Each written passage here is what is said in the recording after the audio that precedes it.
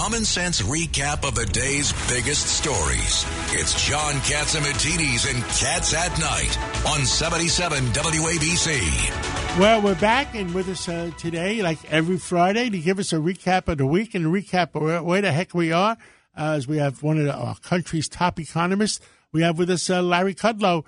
How are you, Larry? I'm good, John. Thank you. Tell us, I mean, we got some roller coaster ride on in the markets, and then the jobs numbers came out, and the interest rates are not going up as much as we thought. What say you? Well, look, I think a couple things. I think the stock market has held up pretty well. I mean, it was down this week. It's been down for 4 straight weeks. But the levels, you know, the Dow's at 33,614, the S&P is at 43,29. Those are still very sturdy levels. I mean, oil prices have jumped way up because of the Ukraine story, 115 West Texas, 118 Brent. And the jobs report today was very good, better than expected, although it was a little sloppy on the wage side. But you're still in an inflationary boom. You still have strong profits. But, John, there's some crazy things going on out there. I mean, really, when are we going to stop importing Russian oil? Mm-hmm. When, for heaven's sakes? That's point number one. Point number two, the Biden administration today says there's no plans to increase oil and gas production. That's with $115 a barrel, which is insanity to wage insanity. War against fossil fuels. Yes. And then finally, apparently they're very close to a new deal, a new nuclear deal with Iran, which is absolutely crazy, sitting across the table with Russia, rewarding Russia. And by the way, the sanctions will be taken off Iran if the deal is real. And that means, here, think of it this way. We're buying Russian oil, we're buying Iranian oil, but we're not producing American oil. Now, that is just crazy. And Iran, by the way, Larry, Iran announced today, didn't announce, but they said today, the deal is done with the United States for us to get the money. Yeah, I know. They're talking about $11 billion for 4 hostages. Well, the terrorists needed the money. Yeah, well, that's where the money is going to go. Iran's the biggest sponsor of terrorism in the Middle East, for sure, maybe around the world for all I know.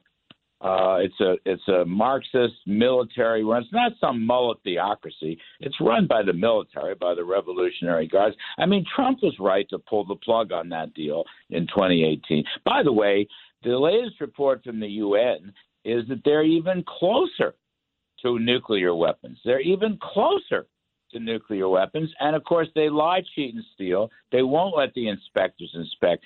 I mean, I think the Biden administration is just nutty to go through with this. This whole, their oil policy, their foreign policy, their security policy, none of this makes any sense. Zelensky is apparently going to do a virtual call with the U.S. Senate. I don't know who's going to be there. That's going to be tomorrow. We need to help this guy as much as we possibly can without putting our military in, of course. But Biden's foreign policy is just awful. The Iranian deal is awful. Why we're not tougher with Russian oil is beyond me. Why are we still waging war against American fossil fuels? We could be producing up to 14 million barrels a day. And that would go a long ways towards cutting back oil prices. I know why oil prices are up because of the war, but the fact is we could be recalibrating that if we had a sensible all of the above, not waging war on fossil fuel, everything, nuclear, oil, gas, coal, wind turbines is fine, solar is fine, electric cars is all fine. Let the markets decide. But they're not doing that. You've got these crazy left-wing radical greenies, and we're paying a cost for that. Larry, are paying a cost I had for that. lunch with a very senior Democratic senator today, and I said to him, if we turned on Canada, if we turned on Alaska, oil would drop to $60 a barrel, half price. Why aren't we doing it? And what did they say? He wouldn't answer.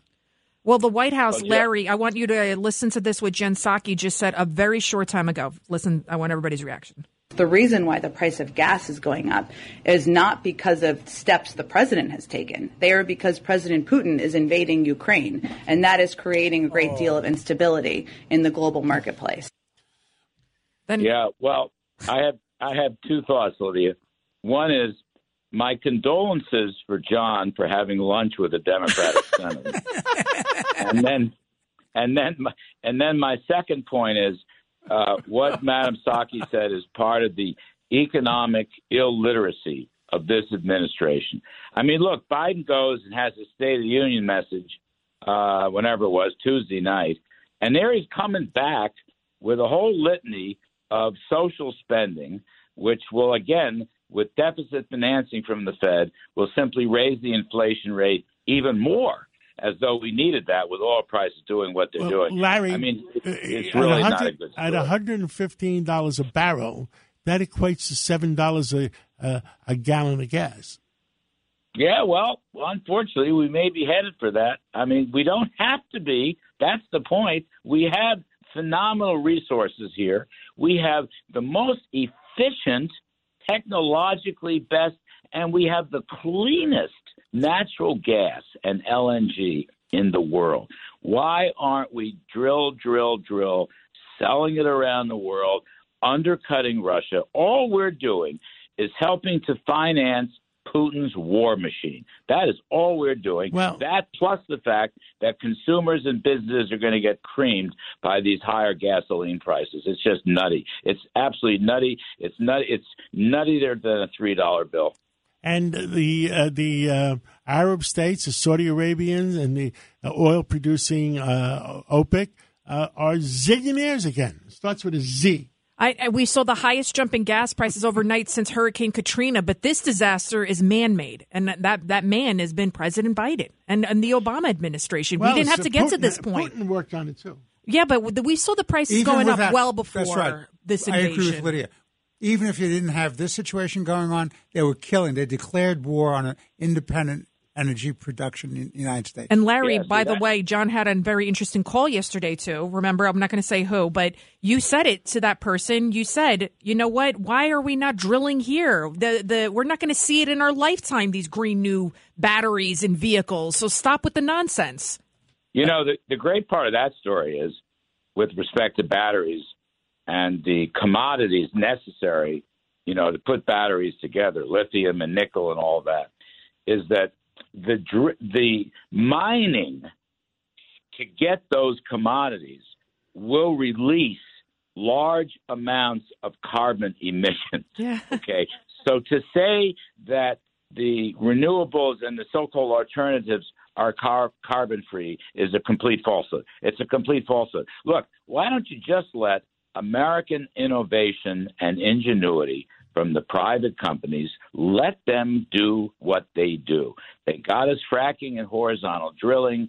They will figure out ways to have the most efficient, affordable, clean sources of energy in the world. We should not be reliant on Russia or the Saudis or Iran. I mean, we're playing into the hands of all the world's dictators, and it's just driving me crazy. You know, John Kerry, I know John Kerry for years, but John Kerry's negotiating this deal. Rest assured, he's the one that did it during the Obama years.